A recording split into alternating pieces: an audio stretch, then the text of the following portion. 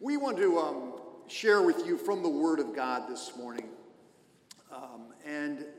The Bible has taken on such different dimensions for me since the time that Liz and I lived in Africa for a year, and the year we spent in Malawi.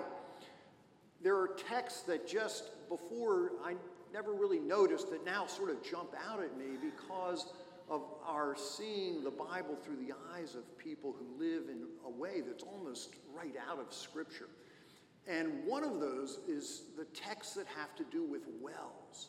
I never spent much time thinking about wells until we lived over in Africa and realized that they are just an essential part of the life of people. Maybe the most essential thing. And so, like this text that we heard the beginning of, the famous text in John chapter 4 of the woman at the well, all of a sudden that text takes on a whole new dimension for me. Well, a few months ago, Liz and I were doing our morning devotion, and we happened to be reading in Genesis, and I came across this chapter, Genesis 26, dealing with Isaac. And it talks about Isaac and his men settling into this area and the importance of wells and the digging of wells. It's a text I'd never really paid attention to, but it jumped out at me. And I believe that this text has so much more to do with not just about providing water, but about providing life. And so I want to share it with you this morning. Would you pray with me? God, we give you thanks for your word, for your word is a living word that fills us to overflowing with good news and with life. So fill us this morning, Lord. Whatever hindrances and distractions we may have brought with us to this place, we pray that you would just remove them so we can hear you speak. In Jesus' name, amen. So this is from Genesis chapter 26, beginning at verse 17 through 22. So Isaac departed from there, and he camped in the valley of Gerar, and he settled there. Isaac dug again the wells of water that had been dug in the days of his father Abraham, for the Philistines had stopped them up after the death of Abraham, and he gave them the names that his father had given them. But when Isaac's servants dug in the valley, and they found there a well of spring water, the herders of Gerar quarreled with Isaac's herders, saying, "The water is ours." So he called that well Esek, because they contended with him. Then they dug another well, and they quarreled over that one also. So he called it Sitnah. He moved from there and dug another well, and they did not quarrel over it. So he called it Rehoboth, saying, "Now the Lord has made room for us, and we shall be fruitful in the land." This is the word of the Lord. So, we left the United States on December the 31st, 2007, and we landed in Africa on January 1st, 2008. But that trip wasn't just about changing a year. It was about changing our whole way of thinking about the world. I mean, we went from the wealthiest country that has ever existed on planet Earth, and we found ourselves plopped down in the poorest country on planet Earth today, and everything was different. We drive cars, they walk.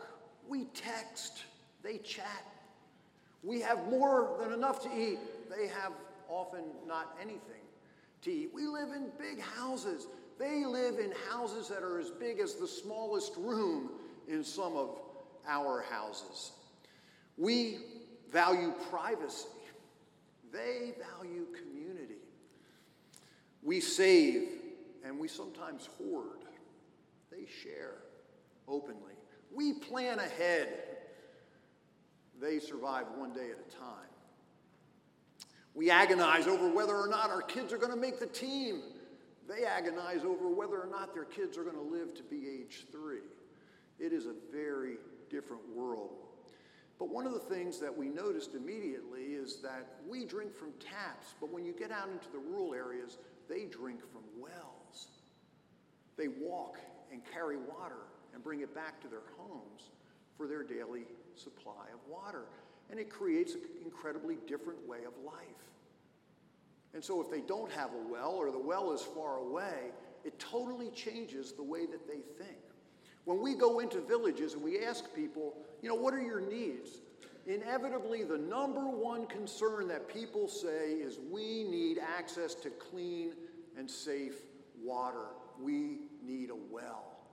And so Villages in Partnership has been about providing wells. We have brought in machinery to dig 20 deep boreholes in these 26 villages that we serve now. Plus, there have been a lot of other wells that have been rehabilitated. So there's over 30 new water sources for people. And when a well comes into a village, it changes people's lives. I will never forget the trip in 2013. It was the trip that Gail and Phil Anderson and their 2 children, John and Nicole, came on. And on that particular trip, we put in one of these deep boreholes in the village of Mtambo. Now, Mtambo village had never had a well. They were getting their water either out of an open stream, out of an open source, which often made people sick, or they had to walk miles to the closest safe water in the next village. They never had a well. And we dug one of these deep wells, and we capped it off, and we put the pump on it, and pumped the first bucket of clean water that had ever come out in the middle of that village. And we happened to be standing there when this happened, and I was next to my wife, and my wife had a video camera, and she captured this moment when they got the very first bucket of water. And Gail was there. You'll see her. I want to just show you this clip.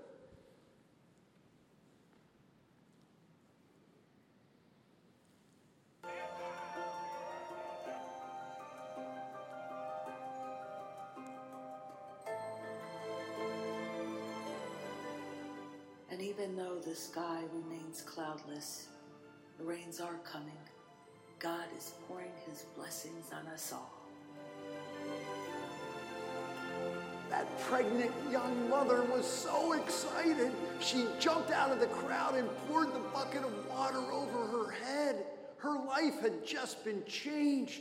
Instead of having to walk miles so that her little baby would have clean water to drink, it was right there in her front yard. Wells change people's lives. And so now when I read the Bible and I hear about wells, I pay a lot more attention to those texts.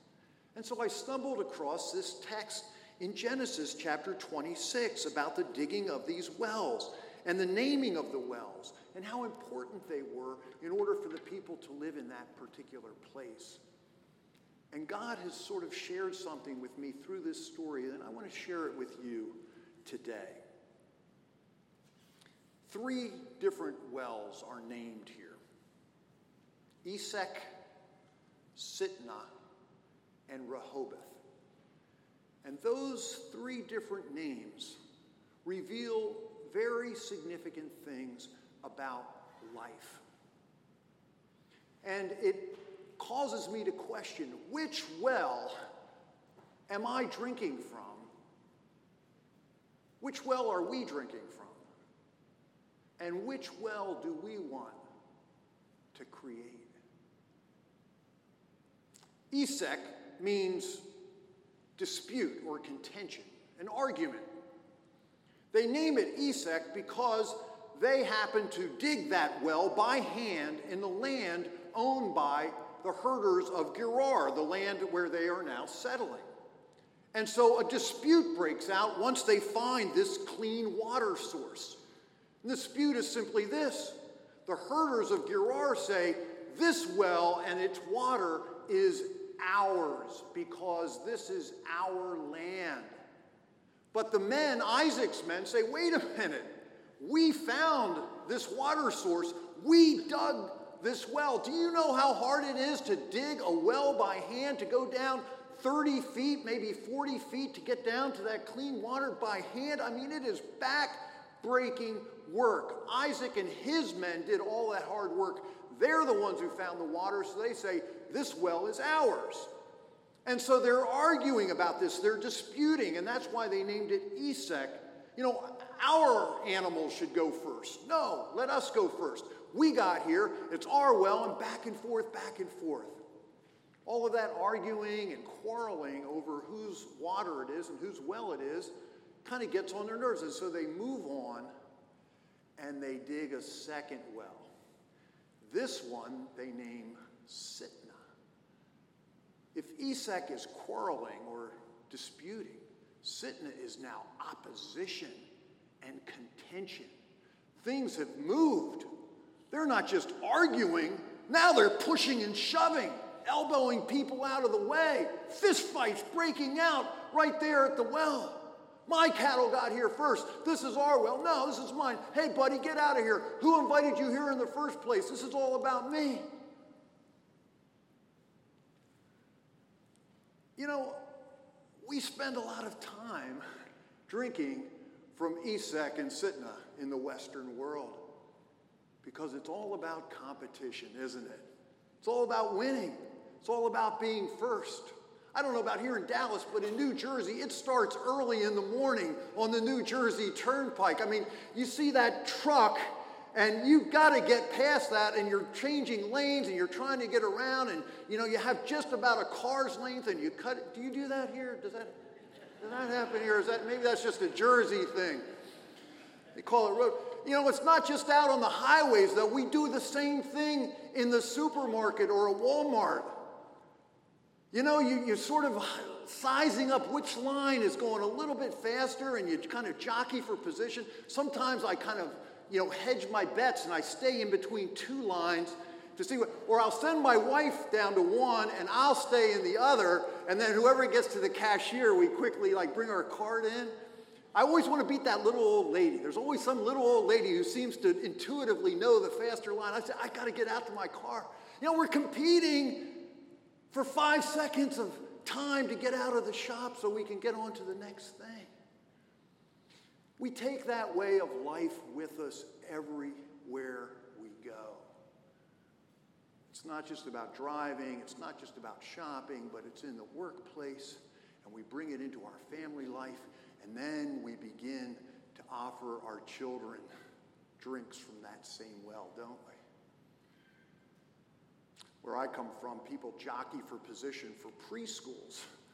If you don't get your kid into the right preschool, they won't be smart enough when they get to kindergarten. And if they don't do good in kindergarten, they won't get into the right prep school. If they don't get to the prep school, they won't get to the Ivy. And if they don't get the Ivy, they won't get the job. And oh my gosh. And so the kids feel this stress and tension that the parents are putting on them to compete, to get that better place on the right travel team or whatever it is. My secretary said she went out on Black Friday a few years ago, and she went out to buy one thing at the Best Buy, but there was a better sale on portable DVD players. Now, she didn't want a portable DVD player, but so many people were at the table with them. She got in there, and she started grabbing for hers, and she said, I got one. I was so excited, but I checked. I didn't even want it. But it's, it just becomes part of our DNA, and we get caught up in it. And everything becomes about who wins, who loses, pushing someone else out of the way. And we find ourselves arguing and disputing and sometimes fighting because we suspect that there's a scarcity. And if I don't get mine, somebody else will get it ahead of me. And when I get it, I hoard it and I keep it so somebody else doesn't come and take it. That's what happens when we drink from Esek and Sitnah every single day. Now, I understand competition is not a bad thing. Competition, in most cases, is a good thing. But if that's all that our life is about, something begins to happen to us spiritually. Something begins to shrivel in our souls. My favorite Old Testament scholar, Walter Brueggemann, he writes, people who think Their lives consist of struggling to get more and more, can never slow down because they won't ever have enough. We have to have more and more, and this insatiable desire destroys us. It is a belief that makes us greedy, mean, and unneighborly. The belief that everything in life has to be fought for, argued over, contended for, and competed for makes us greedy, mean, and unneighborly. And friends, it also makes us sick, physically sick. Our marriages, instead of being partnerships, become power struggles because we're competing with our spouse for what we believe to be scarce time to do the things that we want to do or get our own way. Our children, rather than competing for a spot on the team, find themselves in the office of a psychiatrist because they need psychosomatic drugs to deal with their anxiety and their depression that has been hoisted upon them from being in a society that only values competition rather than seeing people's basic worth. When we only drink from Esek and Sitna, perhaps our net worth gets bigger and bigger, but our perspective on life becomes smaller and smaller because our relationships become fewer and fewer. We see everybody as an enemy rather than as a neighbor. But the text tells us there is another well. Isaac and his men, rather than staying there and fighting day after day with the herders of Gerar, move on and they dig a third well. The well that they call Rehoboth, which means room or space. Life at Rehoboth well is completely different than the life at Esek and Sitna. At Esek and Sitna, people are pushing and shoving and elbowing others out of their way. At Rehoboth, there's room. There's space. People stop and they chat. They get to know each other a little bit. Oh, you go first today. No, that's okay. You go first. At the well of Rehoboth, people's stress level comes way down. The joy returns. People find life at Rehoboth rather than strife. Because you see, Rehoboth is the well of grace. And grace, friends, is what makes life worth living. Competition has its place, striving for excellence. But if we don't live under the understanding that the gifts that we have, all that we have, has come to us as a gift of grace, undeserved, unconditional love from God, then our world becomes such a small place, and we argue over our little tiny piece of turf. Richard Rohr is a Roman Catholic mystic, author, and he writes about this. He says that the ego prefers this worldview of scarcity or quid pro quo, where only the clever can win. It's an old, tired, win-lose scenario, but it seems to be in our cultural hard drive. And because of that, the gospel of grace, which is really at the core of our identity, goes neglected. And it takes much more imagination and instills a new win-win scenario in our psyche. As long as we remain inside of the old way of thinking, Christianity will never rise to the mystical banquet that Jesus intended. The mystical banquet that Jesus intended is what we drink from at Rehoboth. where there's plenty for all and room for all. Everyone has a place at Rehoboth. Instead of excluding, people are welcomed. One of the greatest things for me about our work in Malawi has not been the things we've been able to do in order to improve the lives of some of the most desperately poor people in the world. The blessing for me has been what I have received from them in an understanding of what grace is really all about. To be in community and relationship with people who literally have nothing. Nothing. No material value. No income. Nothing. And yet to be in community with people who have everything, who overflow with joy, has changed my perspective on my own sense of scarcity or lack or want. Because I realize how impoverished I really am when I compare myself to the joy that my friends have. They have an understanding of Rehoboth. Their willingness to share, to build community, to welcome the stranger, absolutely dwarfs anything I'd ever experienced in my life here. One of the ways that we saw this so powerfully was 2 years ago. We did, at that time, take on distributing bags of food for people after they experienced drought. They had no food. They didn't have anything to eat. And so VIP said, we're going to step in and we're going to distribute food.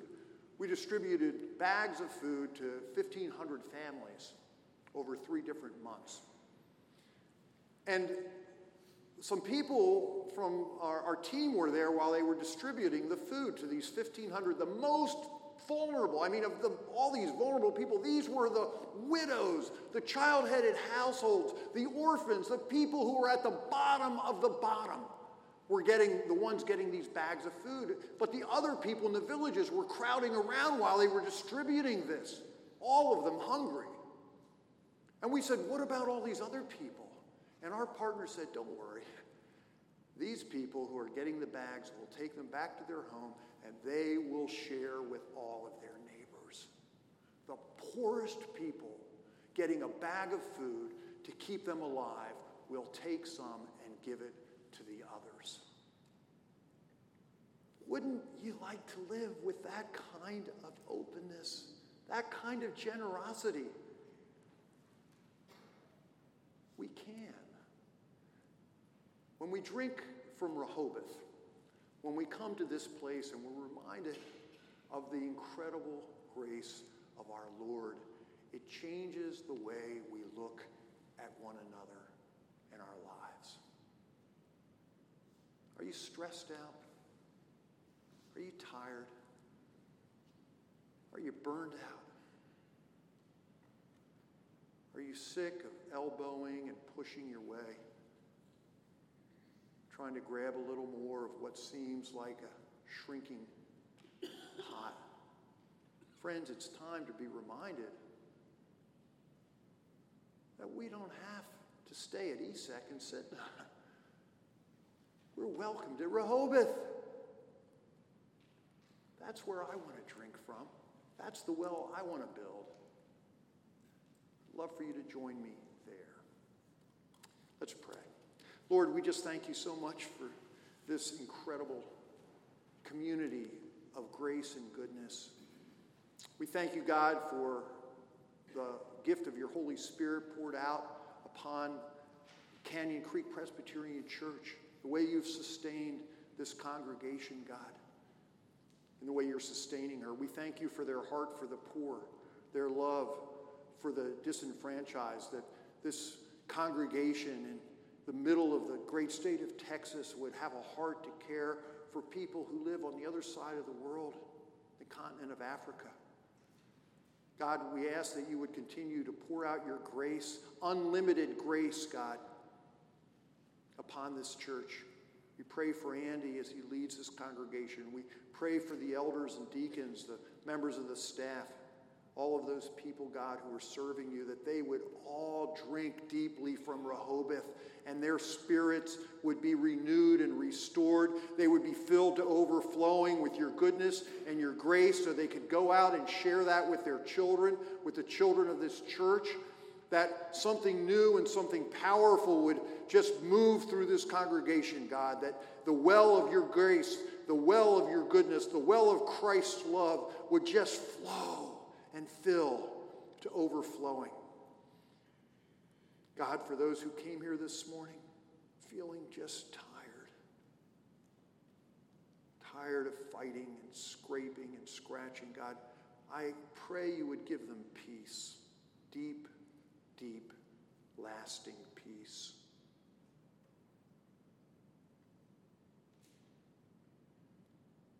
We pray this in the name of Jesus, the source of living water.